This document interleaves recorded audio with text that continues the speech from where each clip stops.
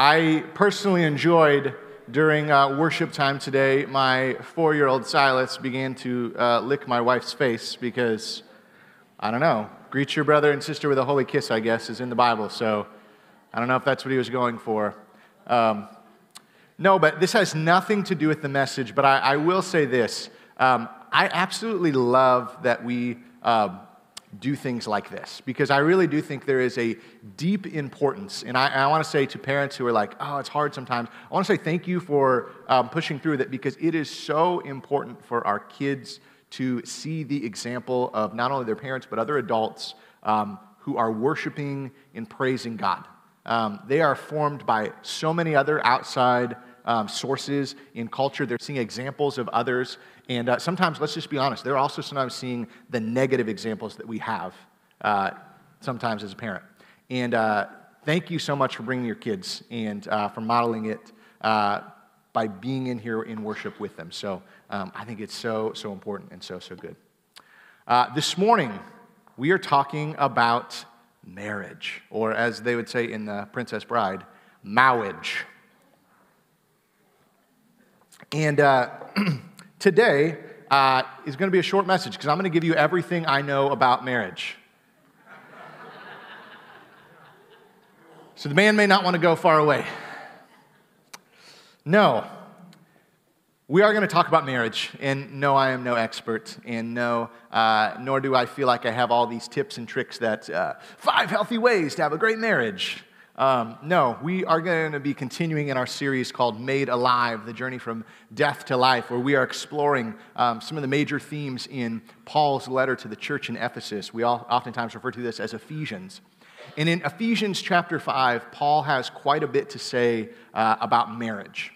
And at the forefront of this, I want to say that it'd be easy for some of us who either aren't married, or maybe we feel like we have a difficult marriage, or it'd be really easy for us to tune out. And I hope and pray that we realize that this message is for everybody, because everybody interacts with people who are married. Everyone has the possibility that maybe they could be married someday. And the more important thing is when we look at marriage and we look at what Scripture has to say about marriage, it is this perfect reflection of God's design for how us as the church are to interact with Jesus, who is sort of the husband. Now, I'm going to say this to the guys at the forefront. It is weird sometimes thinking about yourself as being the bride of Christ. Put that kind of weirdness aside for today so we can kind of think about this. But marriage is a beautiful thing.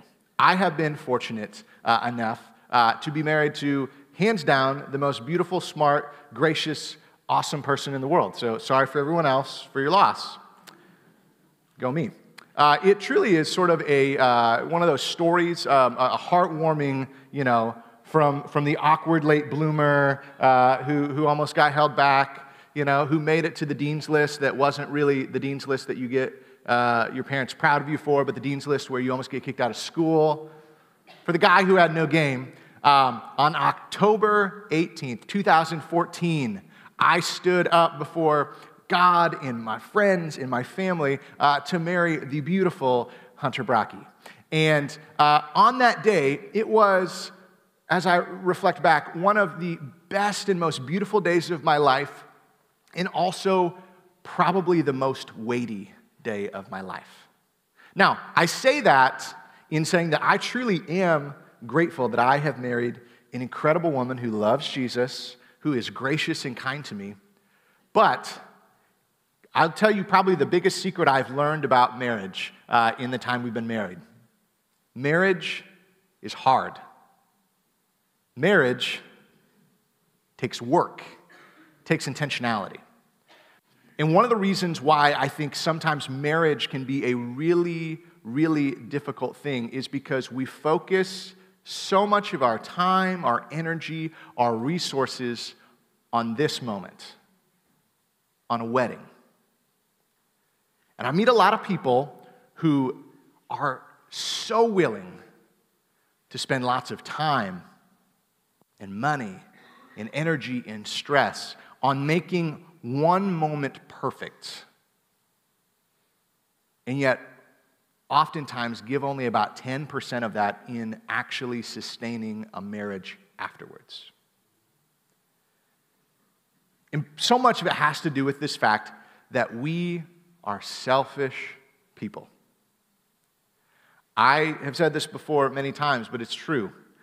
Before I got married, I thought I was a pretty selfless person.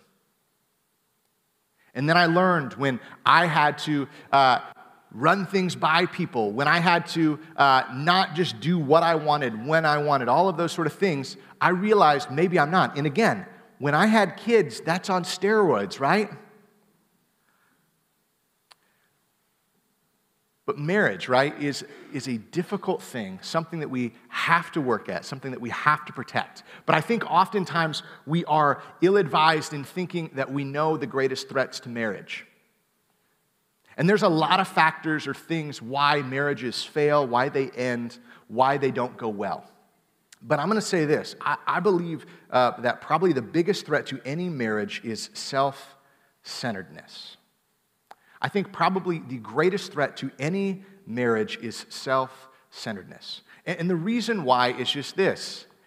When you bring two things together to become one, we have grown up inundated in a world that makes individuality and autonomy one of the highest causes. Most of us grow up in a world, we hear advertisements, we hear from influencers and all sorts of people that you do you. Do what makes you happy. Figure out your truth.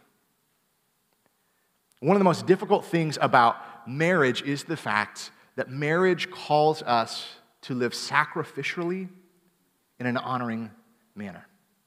So this morning what I want to do is I want to talk a little about what is marriage. And then I want to talk about, we're going to look in Ephesians about how Paul kind of parses out some of the roles in marriage, things like that. And we're going to talk a little bit about what it means for us as followers of Jesus to kind of go from this journey from death to life. Because the truth is, there is a way of the world for marriage that consistently, I've noticed, more often than not, leads to death. Doesn't bring life. And there is a reality that to live in the way of Jesus calls for us to lay down every bit of our life for the kingdom and to surrender to Jesus' will and his way, including our marriage relationships. Let's talk about this. Just a sort of a simple definition.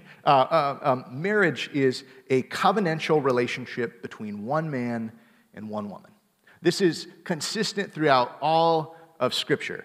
Covenantal is just this kind of fancy word that has to do with the idea that it's a promissory relationship. It's the fact that when I said my vows to Hunter and she said her vows to me, we were making promises to one another and that our relationship would continue together based off our keeping up our end of the bargain. And so I want to say this up front. There is a reality that yes, there are great reasons, biblical reasons, for why sometimes when a covenantal relationship, when one party or both parties are not holding up their end of the bargain, why there is a time sometimes where that relationship no longer continues forward. And I want to be really sensitive to the fact that I know that there are many in here who that has been part of your story. And there have been things like abuse or infidelity. There's been unfaithfulness. There's been all sorts of stuff. I'm not here to make judgments or know those sort of things. But I will go on this hunch to say that more often than not, I think there has become sort of this thoughts on marriage where we don't hold it as sacredly as we should. Where we don't maybe think about the fact that Scripture begins by saying that the two would become one. And when we think about it from that context, we realize that no matter what, even if there's legitimate reasons, that when there is a tear in the fabric of oneness, there's going to be consequences, there's going to be chaos, and there's going to be things that aren't going to go well. And I want to be really sensitive to the fact that there are some really legitimate reasons that happens sometimes. But I also want to say that in our culture today, one of the most countercultural things for us to do is to begin to crucify our self-centeredness. I've counseled with a lot of people who are really good at finding reasons to get out of a covenantal relationship, and a lot of them are fairly self-centered. And a lot of them are due to not being intentional about the work that is involved as a follower of Jesus to be married and stay married. And I say all of that with tons of grace, tons of understanding, but also from a place where I see our world. One of the greatest things that followers of Jesus could do in our world today is to have good and healthy marriages. Because one of the most difficult things we have to reconcile with, right, is that things like divorce rates are just as high for Christians as non-Christians. Which again, we are called to be a holy people, not holier than thou, but to be set apart, to be different. And one of the hardest parts is sometimes we are doing the pitches, right? Where we're like that person, we've all seen them on Facebook, right? Where they're trying to sell you something, maybe something health related. I'm not trying to be mean, but every once in a while you see a person where you're like, if this is what you're doing, I don't know if I'm buying that. And I wonder sometimes if there are some of the world who is looking at us and we're trying to say, guys, this is what marriage is, this is how it should be. And they're looking at us and they're saying, have you looked in the mirror lately? Because this isn't working. And so this morning, I want to talk about what do we do for this? Because I think Christ-centered marriage calls us for us to die to the old ways of our lives and begin to live together and thrive together in new life. It means that if we really want to continue in a life in which Jesus has saved us from death and he's raised us up for something new, we need to do that within our marriages as well. This morning, what I want to do is I want to read the section that we are going to be looking at together in its entirety, and then we're going to break it down, because I think it's important to see in its full context. So if you have a Bible this morning, you can open up to Ephesians chapter 5, starting in verse 21. And if you don't have a Bible with you this morning, feel free to follow along on the screen behind me.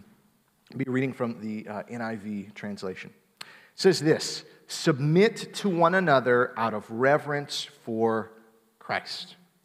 Wives, submit yourselves to your own husband as you do the Lord. For the husband is the head of the wife, as Christ is the head of the church, his body, for which he is Savior. Now, as the church submits to Christ, so also wives should submit to their husbands in everything. Husbands, love your wives just as Christ loved the church and gave himself up for her to make her holy, cleansing her by washing with water through the word, and to present her to himself as a radiant church, without stain or wrinkle or any other blemish, but holy and blameless. In the same way, husbands ought to love their wives as their own bodies. He who loves his wife loves himself. After all, no one ever hated their own body, but they feed and care for their body, just as Christ does the church. For we are members of his body. For this reason, a man will leave his father and mother and be united to his wife, and the two will become one flesh. This is a profound mystery, but I am talking about Christ and the church. However, each of you must also love his wife as he loves himself, and the wife must respect her husband. Now this morning, we're going to break down a little bit of each of these sections, because I fear that sometimes people get it twisted and use Scripture in manners that it doesn't exactly mean. Now, the baseline for all Christian relationships is Ephesians 5:21.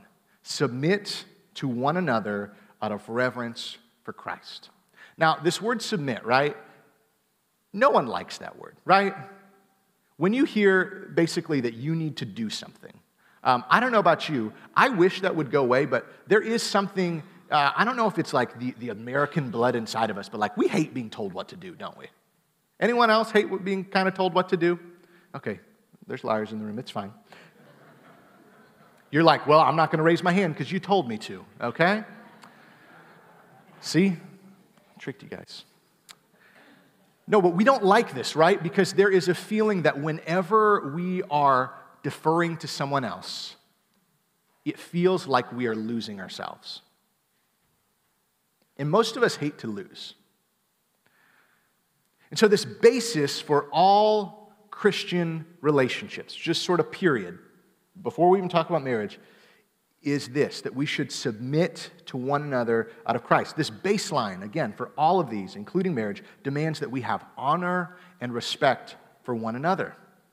It just does. And which honestly is a pretty low baseline that somehow we continue not to meet. I hate that I continually see sometimes people who call on the name of Jesus, who kind of like wear their badge like they're one of them, who struggle with this idea of honoring and respecting others. Last week, we talked about the inability sometimes to just have civil conversations, to hear out other people's opinions, to just show them respect and love, not always even because they've earned it or deserve it. Because again, at the beginning of chapter 5, we've talked about it quite a few times in the past weeks. Paul tells us as followers of Jesus that we should imitate the example of Christ Jesus, and that we should walk in the way of love. And the way of love is the way of sacrifice and honor. Because serving others is something that we do first to honor Christ, not always just to honor others. So if we start out with this, how do we read then, starting in verse 22? Wives, submit to your own husbands as you do to the Lord. For the husband is the head of the wife, as Christ is the head of the church, his body, for which he is Savior. Now, as the church submits to Christ, so also wives should submit to their husbands in everything. Now, if we are to play cherry-picking scripture reading, we can get in trouble with this verse. If you don't know what cherry picking is, it was always what we called in basketball, right? Where someone would just wait on the opposite side of the basketball court, and they would play no defense, and they would just be there ready to get sort of an easy little thing. They could pick whatever they wanted and get their points. And there's been times where people have read verses like this out of context, and they have used it in a manner that has led to destructive relationships. There are people who have read this, and it says, wives, submit to your husbands in everything, do this at all times. And there have been people who have used scripture like this in a way that has not brought in glory to the name of Christ, has created chaos and injustice and things like that. You see, we have to read verse 22 through 24 in light of verse 21. We begin with the baseline that if every Christian relationship, marriage and otherwise, begins with submitting out of reverence for Christ, this means that while this is a specific call that Paul gave to the wives at this time, and that is still for us today, that the idea behind this is this, that it is not this domineering, it's not this I tell you what to do, it's not whatever I say goes, but it goes from this place that if you are mutually submitting out of reverence for one another, that it shouldn't be that big of an ask. You see, submission to someone who is sacrificially loving you is not a burden to bear. It's a blessing to belong to. And in many ways, again, this is not a contract that says, do whatever they say no matter what. Again, we talked about marriage is a covenantal relationship, which means that there are bargains that are there, right? If I choose to be unfaithful to my wife, while she does not have to end a relationship with me, I have not held my end of the bargain up. If I begin to live outside of my covenant, we see throughout Scripture when God had covenantal relationships with the people of Israel, right? There were times where he said, you do this, I do this. And there were times where they did not hold up their end of the bargain, right? And while God in his goodness was really kind over and over to us, there is a reality that within a marriage, you are not called, I want to be very clear about that, you are not called to say in something that is unhealthy, where you are not safe, where there's toxicity. That doesn't mean that whenever something happens automatically that you don't like, that you feel your feelings hurt about, doesn't mean that you automatically be like, well, I'm out. But it does mean that, again, if we are living in the idea that you are looking at a healthy follower of Christ who is a husband and a healthy follower of Christ who is a wife, that, to be honest, it shouldn't be that hard. If you are mutually submitting to one another, this call twice for the wife to do this should not be that bad. When I read these two, I oftentimes have found how much sometimes guys like these verses, because they're like, yeah, we're in charge. And yet, let's continue reading, because I think sometimes we don't really realize what it says. Husbands, love your wives just as Christ loved the church and gave himself up for her, to make her holy, cleansing her by the washing with water through the word, and to present her to himself as a radiant church, without stain or wrinkle or any other blemish, but holy and blameless. In the same way, husbands ought to love their wives as their own body. He who loves his wife loves himself. After all, no one ever hated their own body, but they fed and cared for their body, just as Christ does the church. For we are members of the body. So here's the annoying thing. When I used to hear maybe not the most kind or fair interpretations of these verses, I would read them, I'm like, sweet, guys, we just kind of get to be the boss and say what's going on. And as I get older and I read this, I feel like we kind of get the short end of the stick, guys. Because there's a bit of a calling to more. There's this call that not only are you to mutually submit to your wife, not only are you supposed to be a team in this context, not only out of reverence for Christ, out of love are you supposed to do this, but you are also called to be like Christ, who is willing to lay down everything for the church. Husbands, you are called not so much to have a greater authority, but a greater responsibility. Now, it's interesting, when Paul speaks about this idea that the husbands are the head and the wife is the body, if we think about Paul's other teaching about these things, right, he talks about how there is one body, many parts, and that no part is greater than the other.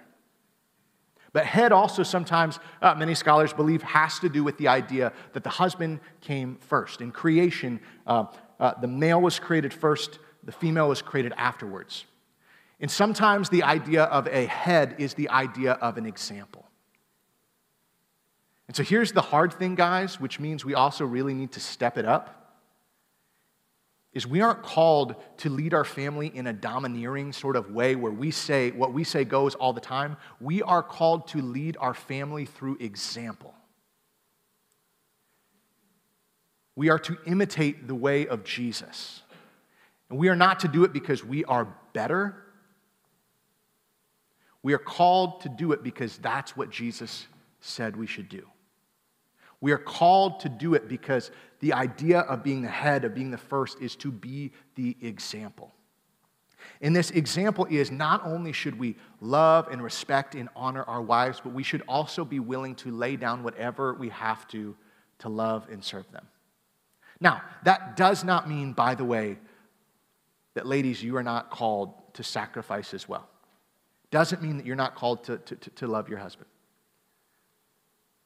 To be honest, part of me wonders if I think sometimes ladies are better at that.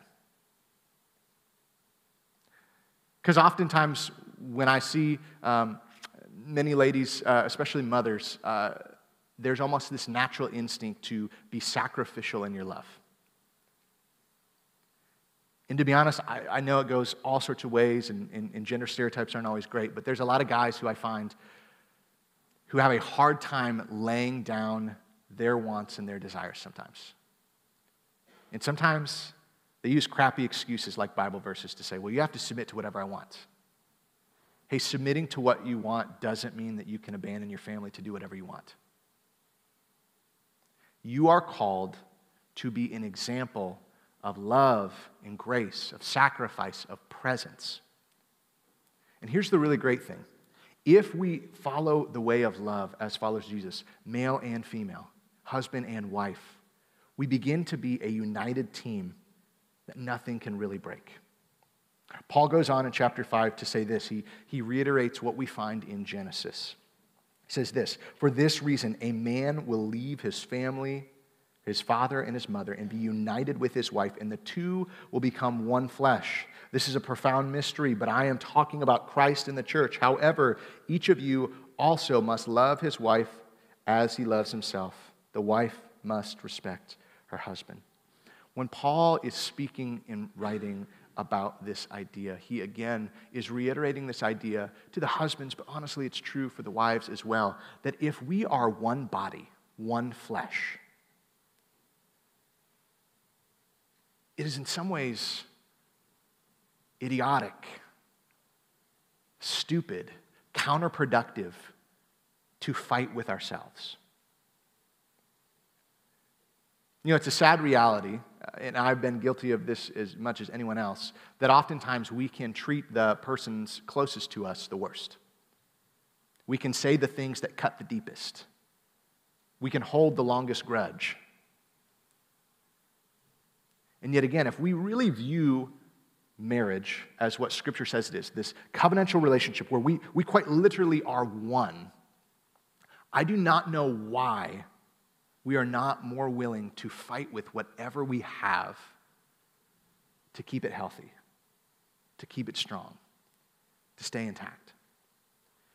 You see, I believe when you see your spouse as not just a partner, but as a part of you, you begin to see a greater importance of caring for them.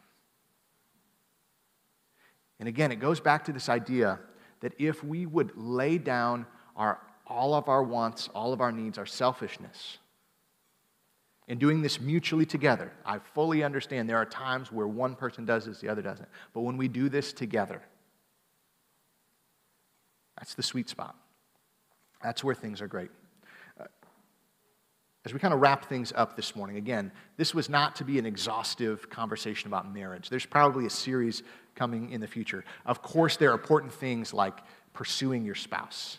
There's important things about seeking them out, being thoughtful and romantic. All of those sort of things are great. But again, there are 4 kind of B principles that we learn from what Paul has to say in here that I think are important, that if we would follow these in our marriages, I think we would be fine. And there are 4 B's. The first B is be selfless. If you would not think so much of yourself and your wants and your needs all the time, things are going to go better. Be honoring, or you could say be respectful. If you just were kind to one another, if you just defaulted to one another, if you would hold them up in esteem. You know, it is wild to me how often I have been around people who talk about their husband or their wife with such disdain. I hated when, right before Hunter and I were getting married, how often I would get jokes from people like, we're like, haha, that's going to stink. You're stuck with that for life, or ball and chain. And I'm like, what is wrong with you? Like, I get the jokes, but also, like, marriage is one of the most beautiful gifts that God has given us. And also, like, hey, have you ever thought that maybe part of being a good follower of Jesus is just being a kind person, especially to the person that you are most deeply connected to?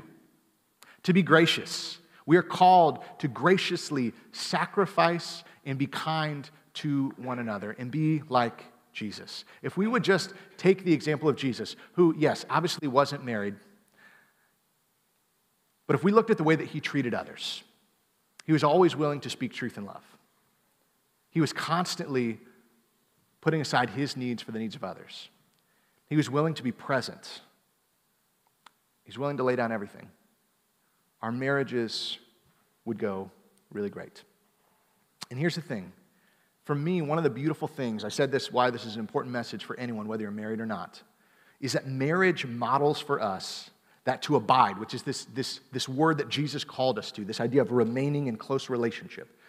That marriage models for us that to abide means to abandon the idol of autonomy and individuality for the freedom that we find in love that is sacrificial and focused on others. I do not at all say that you should get married so that way you can experience this. Paul said it would be better for you not to be married. Jesus, the guy we follow, was not married. Marriage is a beautiful gift, but marriage is work. Enter it carefully, with intentionality and courage. But one of the beauties of it is it models for us Christ's relationship with the church. It refines us and teaches us the way of thinking more highly of someone else than ourselves. And it models for us this idea of how we are willing to sacrificially love and be gracious towards others. So husbands and wives, submit to one another out of reverence for Christ.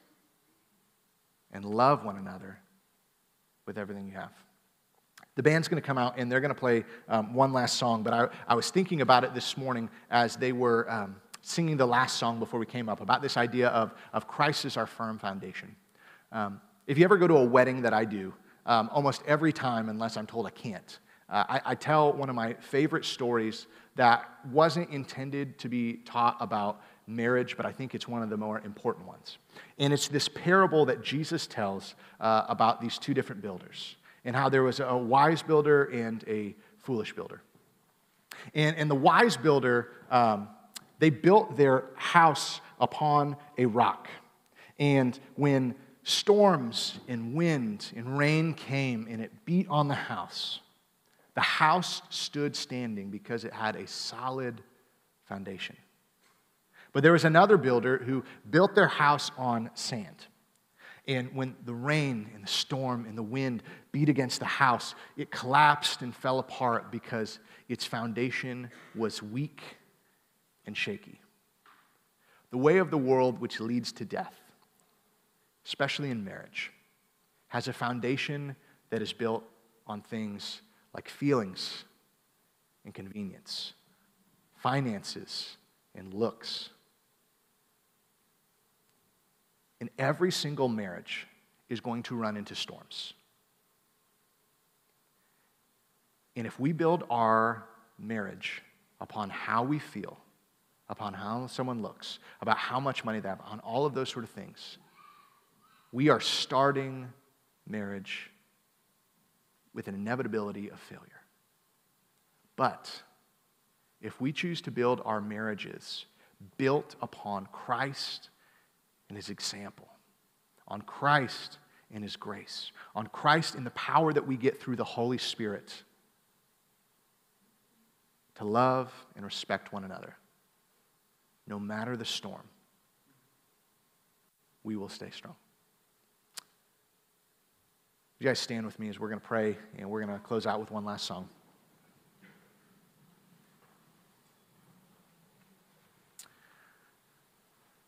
Let's pray. Father, you are so good and so kind. And Father, we are grateful for the fact that we have such an example of sacrificial love that is willing to lay down one's own wants and desires, that is willing to submit and surrender, that is willing to be sacrificial and loving. And Father, this morning, for some of us, Father, we lay before you our marriages.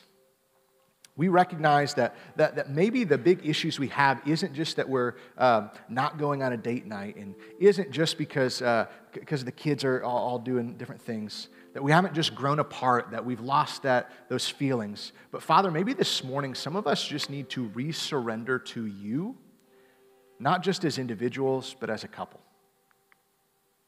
To begin to take that journey from death to life once more. Because, Father, we believe that you can resurrect any marriage. And we believe that you desire for us to build not only our individual lives, but our marriages upon a firm foundation that nothing in this world can truly shake. So, Father, as we sing this last song and we are reminded of just the deep love that you have for us, Father, would we trust you with the most important relationships in our lives? Father, would we be willing to walk together in kindness, to work together as couples who believe that we aren't two, but we are one? Father, speak to us in this time of your great love and draw us close to you. In Jesus' name I pray. Amen.